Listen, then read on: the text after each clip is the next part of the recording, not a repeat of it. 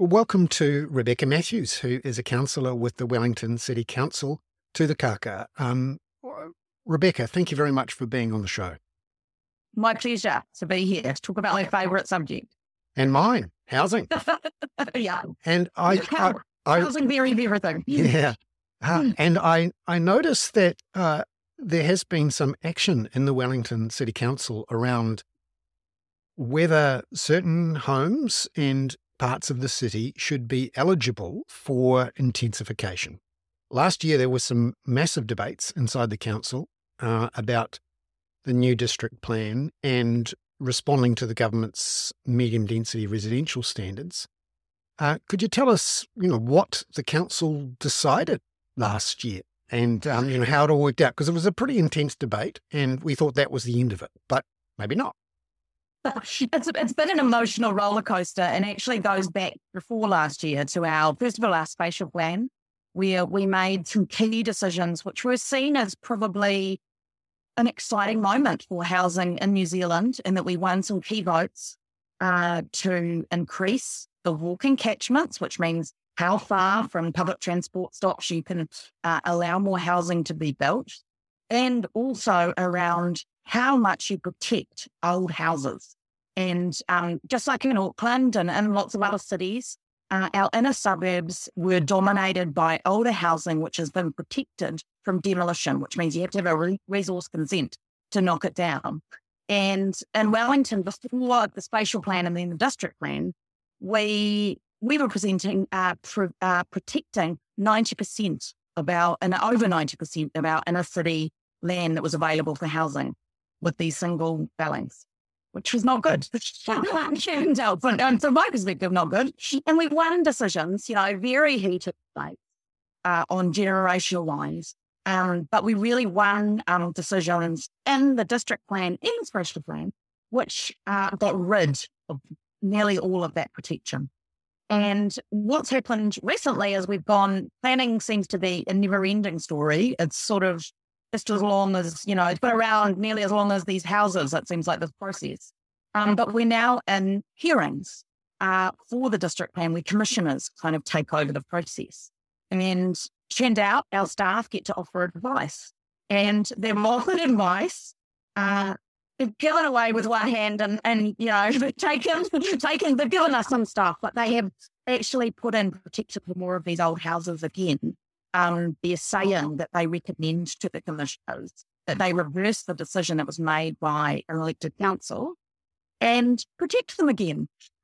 So what I can't understand is how the council staff can look at that decision, which I'm sure there's a minute and there are records which say very clearly take out 72% of those villas from that character zone, and they've put back in upwards of 800 of those villas back in there.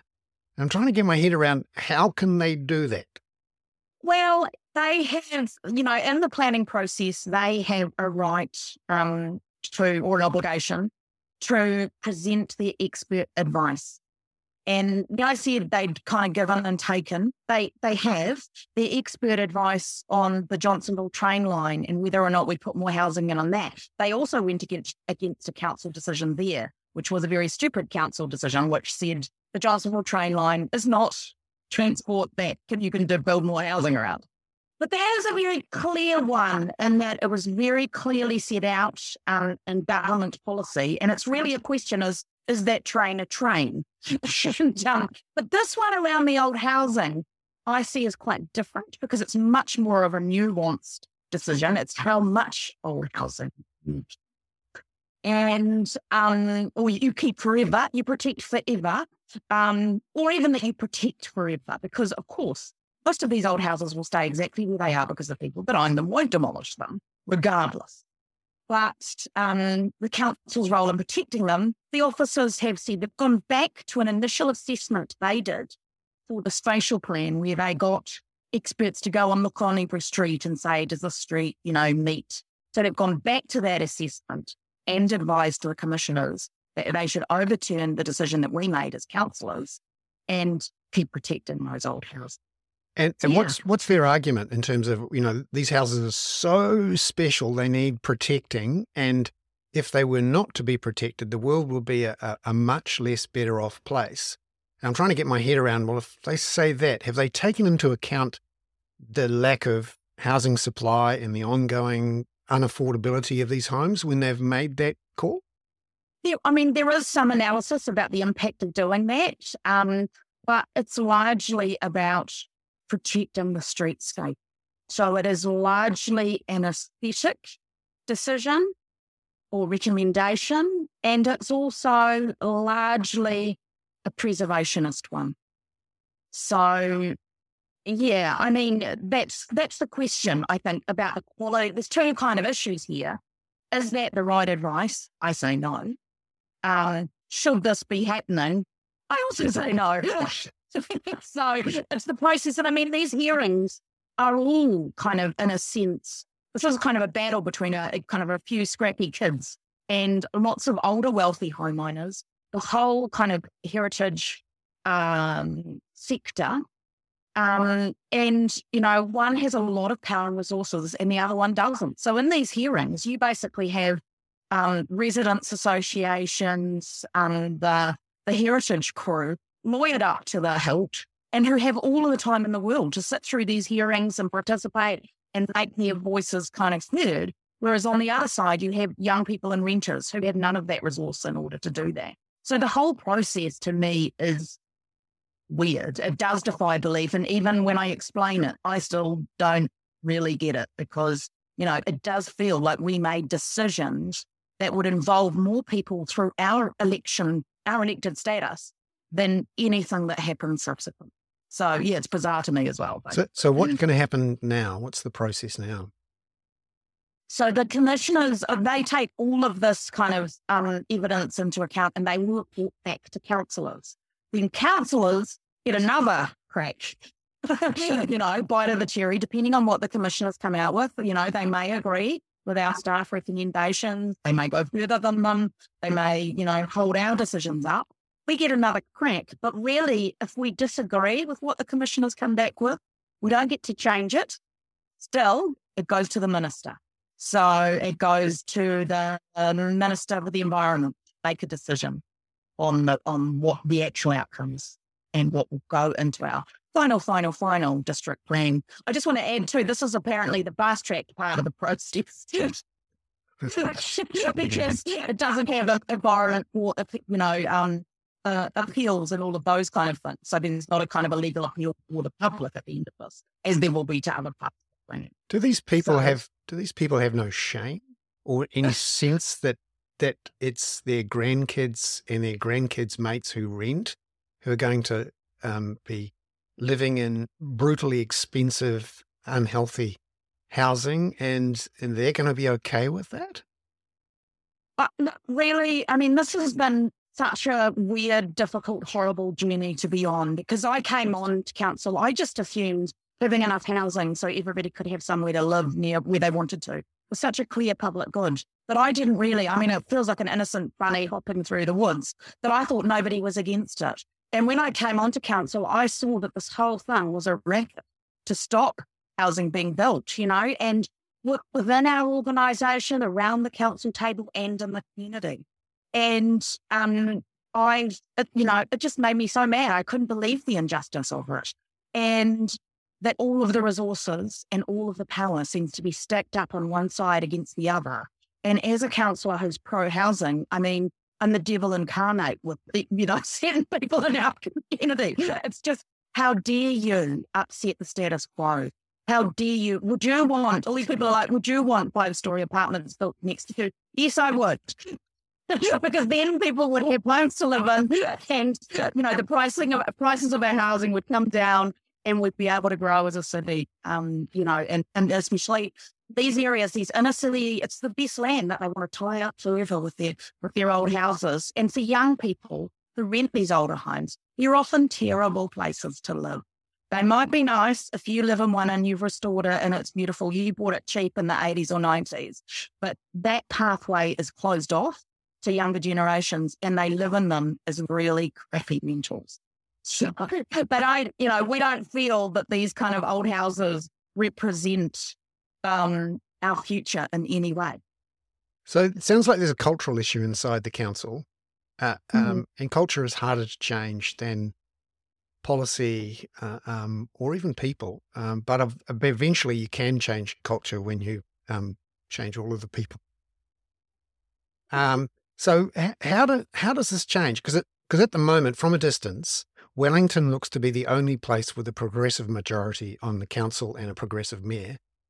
And it seems like the only place where the democratic deficit, as talked about by the Productivity Commission over the last 10 years or so, may not seem to apply, because a lot of the young people who are renters do vote, and they outvote the people in the leafy suburbs. And yet even then, the council staff are in cahoots with the villa owners and subvert the democratic process behind the scenes. So how do you change that culture?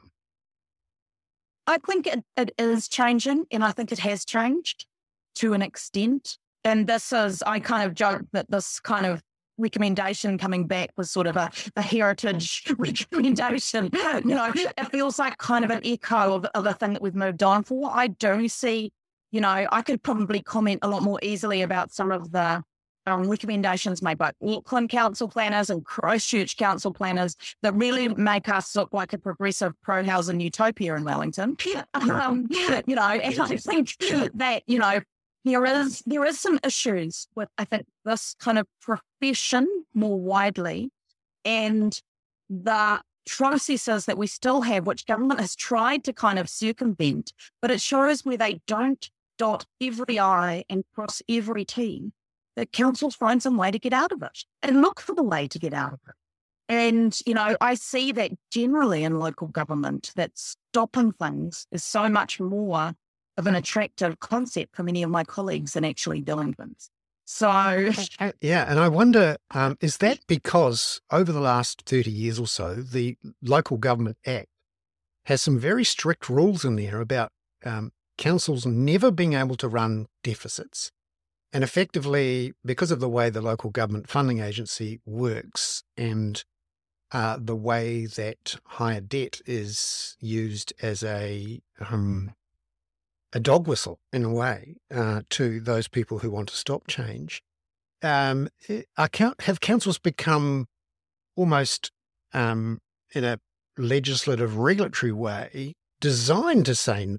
They are the places where you have to talk to the hand, because the law around the financial restrictions that councils operate under mean it's a good idea to say talk to the hand, because then you never have to invest in infrastructure and take on debt or increase rates faster than they already are. I think that's true. But I think even if, when I've heard these arguments, if we change the funding levers, would it change the decisions and the outcomes? And, my view is still, with the elected people that we have, even if money fell from the sky to if we enabled more housing, we'd still vote against it. It's very close. It's on a real knife edge, and it's still about those issues of who votes, So, we've kind of tipped the balance here in Wellington, but only just. And, it's a very, very, very hard kind of ship to turn around. So I think we're doing the best that we can given those constraints. But yeah, I think some of these, when I hear debates at Auckland Council, Christchurch Council and others, I'm just like, honestly, the funding is often an excuse for things they don't want to do anyway. It's about change to the status quo. So that's an interesting and I think accurate way of describing the situation. But then I look at national politics and see that both parties, Labour and National, are very pro-immigration and population growth. And I'm trying to get my head around, many of these people who are saying no at a leafy suburb council level are also members of both National and Labour, who are saying yes to migration and population growth at a national level. And I wonder if there's a disconnect here where people say, no, I don't want change and I don't want growth, But I do want population growth, and I do want nominal GDP growth and all that comes with it, which means low deficits and low interest rates. And has someone called out that fundamental disconnect? Or do people think, oh, it's okay, it'll be population growth somewhere else, just not in a way that changes my leafy bits? Yeah, I think that is part of it. I mean, it's very interesting experiencing all this as a Labour councillor, because I think that the structures that we've been able to put, it's quite interesting, there's this kind of, don't have political parties in local government. But it's actually been through having blocks of Labour and Green councillors that we've been able to get this change in Wellington. And almost to a person, the independents which are kind of quasi kind of national, have been against this kind of growth. So it is, I think there is, in a way, if we had more of these kind of debates out in the open about where people stand on this kind of stuff and being willing to be accountable, and when you're part of an organisation that sort of supports at every level. So I think that, we've been able to influence, I hope that it's worked both ways in Wellington, that as kind of a Labour council that's very strong in climate action and pro-housing, that we've, responded to that from the central government, but also influenced it.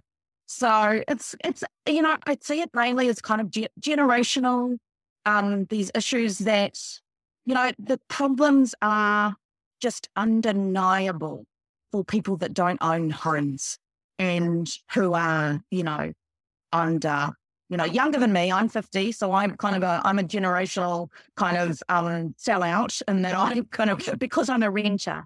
And so I'm kind of aligned with kind of young people in a way that people my age generally aren't. It's just that group, we have to outnumber them, and we have to outvote them, we have to out-organise them, and we have to change the structure to allow all of those things to be effective.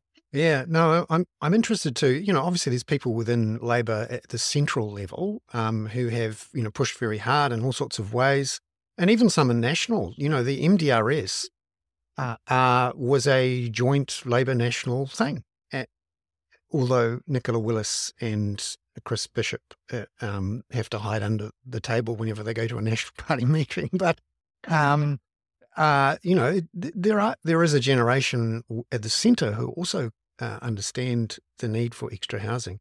But they still let you hang in the breeze when you ask for the money for the infrastructure to enable the housing, because you can change the lines on the maps and the rules on the maps as much as you want. If there's no money for the bus station or the buses, or you're also not able to tell Waka Kotahi to allow these big roads to be made accessible and safe for cyclists and the likes. It's all a bit performative. Look, I mean, I don't know. And in Wellington, it's interesting because we do have a lot of transport money on the table, and let's get Wellington moving. So we have got government wanting to be part of that conversation. And I would say the barrier has probably been council as much as anything, because they're changing to the streetscapes. And we're building, cycle lanes in our streets like Billio, and it's the only thing that people object to more than they do new housing is other ways for people to get around. But I guess in our city, we're kind of facing, the problem is so acute, both in transport and in housing. It becomes undeniable, and it's undeniable on a national level too. But it's on when it comes down to the local level, that's where people lose their nerve. But I would say that, water reform, which is not perfect, but it will help us. Wellington needs it. These are not assets we're losing, they're liabilities. And transport, we have got government at the table, with some help. Maybe not enough. I would like more, but it's still our decisions which continue. Now, one way to get change is to get the business sector behind you and arguing for it. You think of the protests against apartheid as one very distant way of doing this. It only really got traction when the big international corporates realised that it was costing them money to have apartheid in South Africa. And so they pushed back at the government, from the very top. when someone turns up with a suit and, and tells you that if you continue with this policy, it's going to hurt the economy, people listen. I'm curious as to why the business community in Wellington, including the universities, all of the tech companies, the software developers, the movie companies, who need these young people to do their coding and to actually, live in an apartment or a house while they're studying, and are deciding not to come to Wellington to either work or study because of the housing crisis. It's now notorious within New Zealand, let alone, the rest of the world, that Wellington's a lovely place for a coffee, but try and get an apartment for a decent price that isn't covered in mold, and just give up now. So why hasn't, the chambers of commerce, the Digital Gaming Association, Weta Digital, all banged on the doors of the councillors and the mayors and the ministers and says, this is a crisis for me as a business. I can't get the people I need. Why don't you fix this? I think that they haven't been against us, which on housing, which has been good, and I would like to see more of those interventions, because those workforce issues are just, I think, going to get worse and worse in the city. And, I've been kind of clanging that my own personal chimes of doom around these issues, ever since I got elected. We've seen, for example, health services shut down because we couldn't get healthcare workers. So it's a government issue too. We've seen, definitely the tech companies, they are telling us that it is a problem. It is core to our economic strategies as a region. So I think that it is there, but it needs to be more powerful.